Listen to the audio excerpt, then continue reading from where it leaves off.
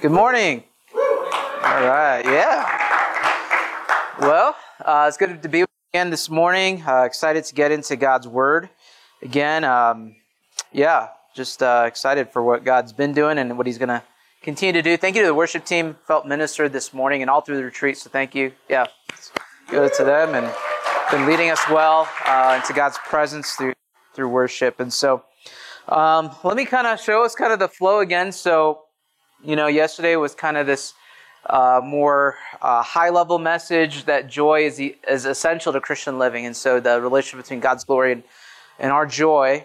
And then today we're going to talk about Jesus in the storm, this idea of hidden love, that joy is deepened in trials. And so to kind of connect yesterday, actually to all of today in some sense, you could say this, that yesterday was kind of a high-level, kind of more theology proper, maybe you could say. But, in the midst of doing theology, we have to also make theology practical. You could say kind of today and even tonight is going to be like an applied theology, a practical theology.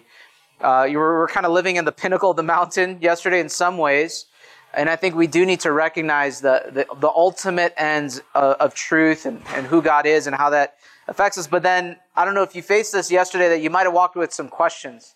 Like, you're talking about joy, having joy, but what about the suffering in my life? Talking about joy, but that it's a gift of God, but what about my agency? Am I responsible for anything? Where does that come into place? Or what about dryness? What if I feel dry spiritually? Like, how does that all fit together? And so hopefully you'll see today, this morning, even tonight, the connections of those things, and hopefully taking last night and also making it an applied theology. So hopefully that makes sense. That's kind of where we're headed. So why don't I read the passage for us? It's from Mark chapter 4, verse 35 to 41. I'll read it and I'll pray for us. We'll get started. It says, "On that day, when evening had come, he said to them, 'Let us go across to the other side.' They took him with them in the boat, just as he was, and the other boats were with him. And a great windstorm arose. Waves were breaking into the boat, so the boat was already filling. But he was in the stern, asleep on a cushion. And they woke him and said, 'Teacher, do you not care that we are perishing?' And he awoke and rebuked the wind and said to the sea, 'Peace, be still.' And the wind ceased, and there was a great calm. He said to them, 'Why are you so afraid? Have you still no faith?' And they were filled with great fear and said to one another, 'Who then is this, that even the wind and the sea obey him?'" Amen. Let's pray and let's depend on the Lord this morning. Father in heaven, we thank you so much for this time. We thank you for this opportunity to worship, this opportunity to be here as the church gathered and to come before you in your word. Lord, would you, by your Spirit, break open your word to us this morning? Would you speak to us through this passage and help us to see, even though sometimes it seems that you're hidden, reveal clearly that you're with us, that you love us, even through the trials of life. We pray this in Jesus' name. Amen. Again, so this morning I want to speak to the issue of trials and storms of life that we have. And I've gotten to know some of you here and there a little bit, but I don't know, obviously, all of you very well. But I'd imagine that here in this room, especially after a year like last year, like Pastor Susang had referred to, that we come here with burdens and trials and struggles. Maybe it's issues in our family life, conflicts, maybe in marriage or with children to parents. Maybe it's illnesses, ailments. Maybe it's financial struggles. Maybe it's things related to our work or school or whatever it is. Fill in the blank. They're trials that we often can come with. And so where is God? That's the main question. Where is God in the midst of our trials? What is God doing in the midst of our struggles? I think a normal tendency that we can often have is that we interpret our issues like this. We can interpret God, is that picture up there? We can interpret God through the lens of our problems, right? So if the top picture is a lens, we have our problems and our problems is a lens through which we see everything else, and we interpret God, and therefore as we have our problems, we interpret then that God must not love us. Right? And that's a common way that we view the world. But the Bible tells us that we view the world and our problems through the lens of God and His Word. And when we view life through the lens of God and His Word, we see that God actually does love us. We realize how much He really loves us. And I think that's what we'll see in this passage in Jesus calming the storm, is how much God loves us in the storms of life, how much God loves us in the silences of life, though it often is hidden and it's hard to see. So we're going to hopefully see that in this passage. So here's three things that we'll see. We'll see God's hidden love in the storm, and then we'll see God's hidden love in the silence. And then last, we'll see God's revealed love in Jesus. All right, so the first thing, we'll see God's hidden love in the storm.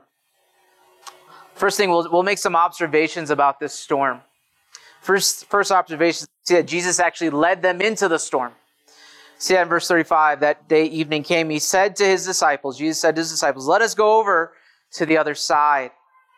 First observation is that it was Jesus' idea to get on the boat and get on the water.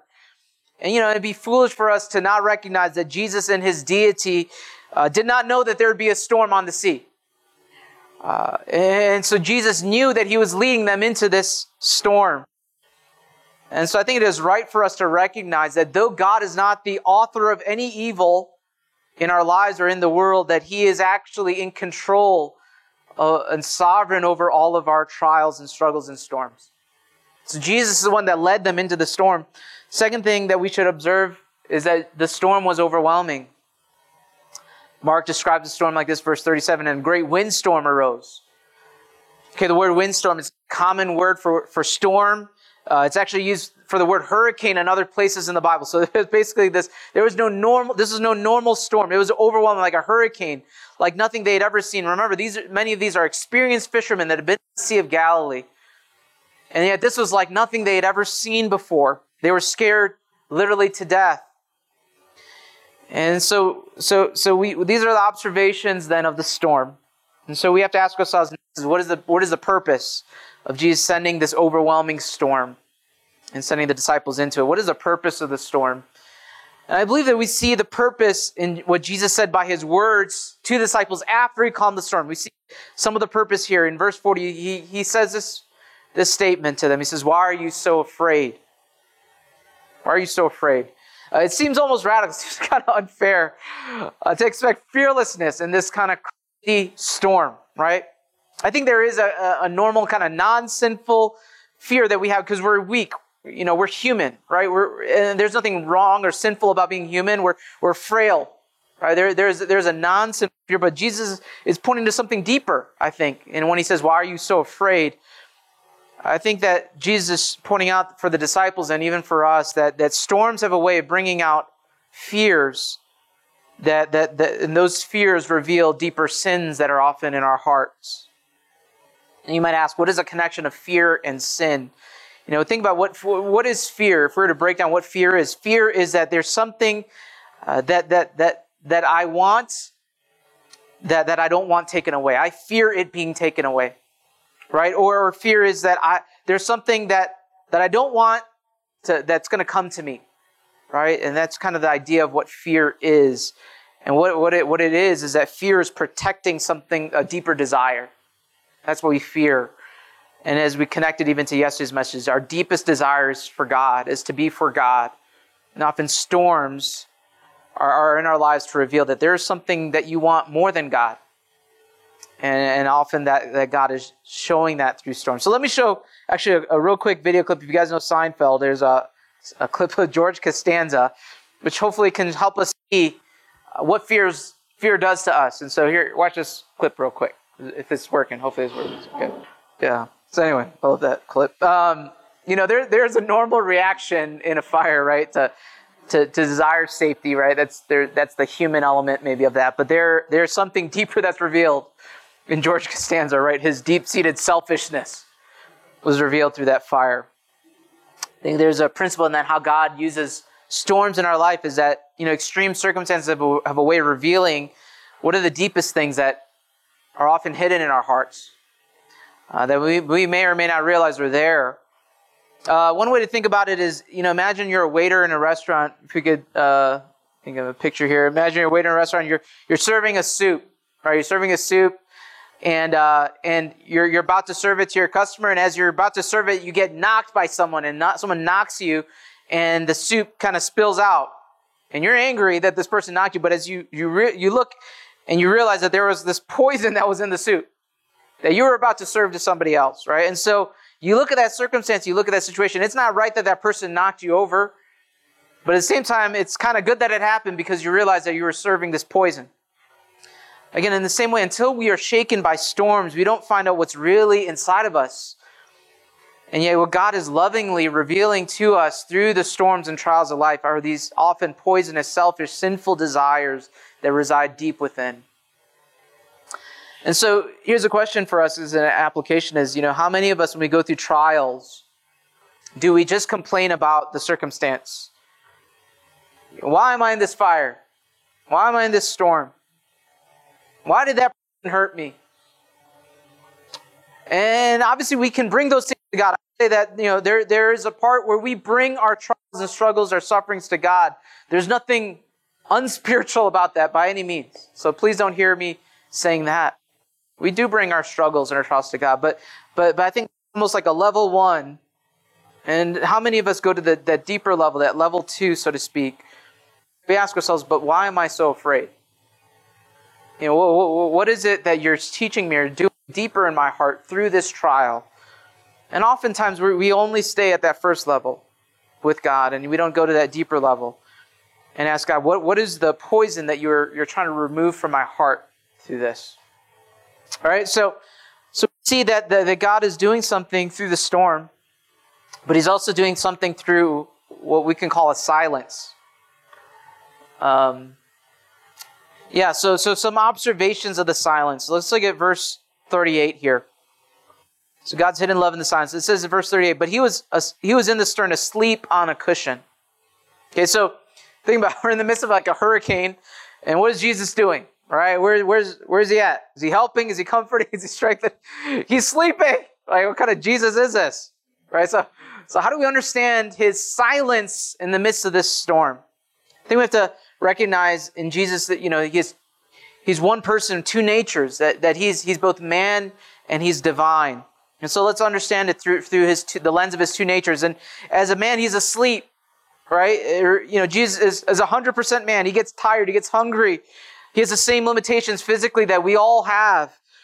And so after an exhausting day of ministry, he's just dead tired and he's just falling. He just fell asleep, right? I get kind of encouraged by that. That's one area of Christ-likeness that I'm good at. Love to sleep. Amen. There we go. So be encouraged by that, okay? But also in his divine nature, he's God, and so he's fully awake. Right? Jesus fully man, fully God. It would be an oversight for us to only view Jesus sleeping in the boat in the lens of his human nature and not to see that while he was asleep in his human nature, in his divine nature, he is simultaneously present and absolutely in control. And so Psalm 121 verse 3-4 is helpful in that regard. It is a description of what is happening in his divine nature. It says that he will not let your foot slip. He who watches over you will not slumber. Indeed, he who watches over you will neither slumber nor sleep. Jesus, in the midst of this storm, yes, he was sleeping in his human nature, but in his divine nature, he's wide awake, absolutely knowing what's going on. So we have to ask ourselves then, what is the purpose of Jesus then in his silence in this overwhelming storm? So the purpose of the silence then, similar to the storm, that Jesus is helping them again to see what was inside of them. Right? Look, and I think we see that, the verse 38, the disciples said this to him. Disciples woke him and said, "Teacher, do you not care that we are perishing?" Don't we often do that, right? In the storms of the silences of life, that we assume, right? We interpret God through the lens of what we're going through. And, God, you must not care for us. You must not love me. What Jesus wanted them to see was that, while the storm and the silence was going on, that he wanted to reveal to them that you must really not know who I really am. Because then he says in verse 40, he says, "Have you still no faith?" Have you still no faith? Basically, saying, is that who you really believe I am? You really think I don't love you? You really think that I don't care for you? Where's your faith? Who do you think that I am? One way to illustrate this is the example, this illustration of the tree. And if you're aware of this, but when for trees to grow, they receive it through the roots, right? Through the roots, they receive water and nutrients for them to grow and to be strong. But here's a question: is when do the trees actually grow strongest? It's actually during the dry season, because the roots of the tree must dig deeper to find water, and it actually makes it stronger. In the same way, spiritually speaking, there's an analogy there that when God seems silent, it's not that He's removed His presence, but He's calling us to relate to Him with a deeper heart of faith. He's saying that I'm not removing my presence, but I'm asking your 1 foot faith to go 10 feet deep. The roots of your faith are only 1 foot deep. And if I were to stay in that place with you, you would remain shallow and weak and immature as a Christian. And so I'm dropping the level down because I want you to go 10 feet deep with me. And so His silence is not the lack of His love, but it's the presence of His love for us. Some of us, again, are going through times maybe now or in our Christian life where it feels like God is silent. What are we supposed to do practically? What are we supposed to do? Consider this illustration here. Imagine 3 people on a wall. We have the first person is truth, and then faith, and then feelings and circumstances. Truth, this guy just walks forward. He doesn't look backward. He just keeps walking straight, no matter what. The job of faith is to look at truth and to follow the truth. But the problem is that faith is often looking back for feelings and circumstances to follow the cord. And yet as faith kind of looks backwards, it kind of falls off the wall. It takes its eyes off of truth. And yet the job of faith is to look forward at the truth and just keep its eyes on truth, even if feelings, circumstances seem to lag behind. And so in a drought, in a silence in your life, God wants us to grow in faith. That we keep walking, following the truth in obedience, waiting for God to break the silence as we wait. This relates even to what I shared yesterday. I said that joy is a gift, right? Maybe that's one of the questions that lingered. It's like, joy is a gift of God by His grace that He gives. Yeah, here's a paradox, is that joy is something we fight for, even when it's not present. And again, that seems to be a contradiction, but it's just a paradox. Right? Is that joy is a gift of God's grace. He gives it by His Spirit. You can't, right? Think about it. You can't command yourself to be joyful, right? It's a spontaneous work of the Spirit. And yet at the same time, joy is something that we are called to fight for. And that is one of the paradoxes of Christian living. And I think that's what God's doing in the silence. And it's not because He doesn't want us to experience joy, but it's because He wants to experience a deeper joy than what we know now. And so sometimes the only way He does that is through silences, by the seeming removal of His presence, so that we would know Him deeper. Okay, so again, we see that God's silence is not His hatred, but it's His deep love for us. It's how we can know Him deeper. And so we've considered God's hidden love for us in the storm, in the silence. Let's consider now ending His clearly revealed love for us. In 2 ways. We'll see the end of the storm and the silence temporally, and then we'll see it eternally. Temporally, let's look at how Jesus ends the storm and the silence in this passage. 38, 39. Again, it says, Jesus was in the storm, sleeping in the cushion. The disciples woke him and said, "Teacher, don't you care if we drown?" And then in verse 39, it says that He got up. Right? Jesus breaks His silence. He gets up from their sleep at their request. And then it says that He rebuked the wind and the waves. He said, "Quiet, be still." And the wind died down and it was completely calm. So not only did He break the silence, but He stilled the storm with the word of His mouth. In the same way that we can pray, just like the disciples, you could say they're praying in the boat to Jesus. "Help us. Wake up.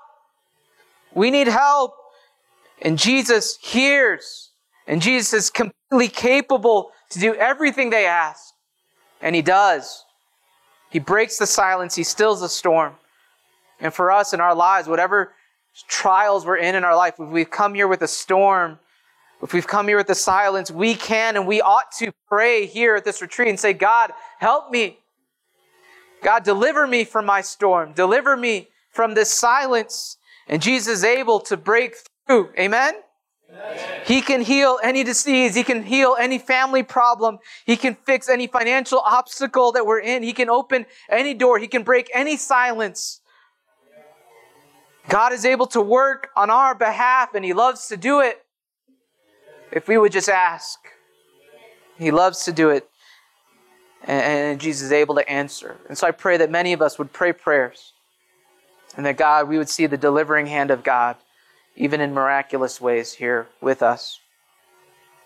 And so we see the end of the storm and the silence temporally, but there's a deeper meaning even still, is that there's the end of the storm and the silence eternally. And I think we only see that more clearly, most clearly in the cross of Christ. Because on the cross, we see Jesus say this in Mark 15:34, as we fast forward to the end of the book. Mark 15:34, it says, in the 9th hour, Jesus cried with a loud voice, Eloi, Eloi, lema sabachthani, which means, my God, why have you forsaken me? So where do we see the storm and the silence? Truly, we see it on the cross. Because Jesus, unlike us, He received the storm of God's wrath. He truly received a storm that was never taken away, but was poured out fully upon Him. And Jesus, received truly the silence of God. Throughout the gospel, Jesus refers to God as Father. But here is the one time that He cannot call God as Father. He says, my God, why have you forsaken me? Why have you removed your presence from me? It's because Jesus was bearing our sins. He bore the wrath of God in the storm. He bore the silence of God for our sins. And so when we look at the cross and we see this, the storm and the silence was given to Jesus, what Romans 8 tells us then is it tells us a transformed perspective of how to view our trials and the silences. Romans 8:31-32 says, what then shall we say in response to this? If God is for us, who can be against us? He did not spare His own Son, but gave Him up for us all. How will He not also with Him graciously give us all things? What the cross enables us to see is that the storm and the silence is actually God's goodness to us. Because all the wrath of God, all the silence and separation has been done to Christ completely and fully. And so God is always and forever, every moment of our life until eternity, He is always for us and always giving to us and never, ever, ever against us because of the cross, because of what Calvary has accomplished. So whenever you are in a storm, whenever you are in a silence, you look at the cross and you reinterpret your storm, you reinterpret your silence and say, this is merely His hidden love for me. I can't see it, I can't understand it fully, but somehow the cross reminds me that God is for me. That if He did not spare His own Son, how will He not also with Him graciously give me all things, even if it comes in the form of a storm, even if it comes in the form of a silence. Amen. I want to close with a final video. It's about 3 minutes. It's actually in Thai, so you got to read the subtitles. But I think it kind of is a picture of what we see even in this passage and these truths. So if we could play that. All right. I want to show that video. I think the reason that video is powerful is because it seems that sometimes our Heavenly Father is silent. Just like this earthly father was silent, unable to speak. But what we saw as we walked through the course of that video is that though this earthly father could not speak, he loved his daughter with all of his heart. And sometimes she just couldn't see it. A million times more does our Father in heaven love us. Sometimes it seems that we can't hear it, can't see it. But as we look through the lens of His Word, as we look at the cross, we are assured that He loves us with an infinite love. The storm may not be done, the silence may remain. but by faith we look at the cross and we remember, yes, my Father, He loves us. He truly does. Let's pray.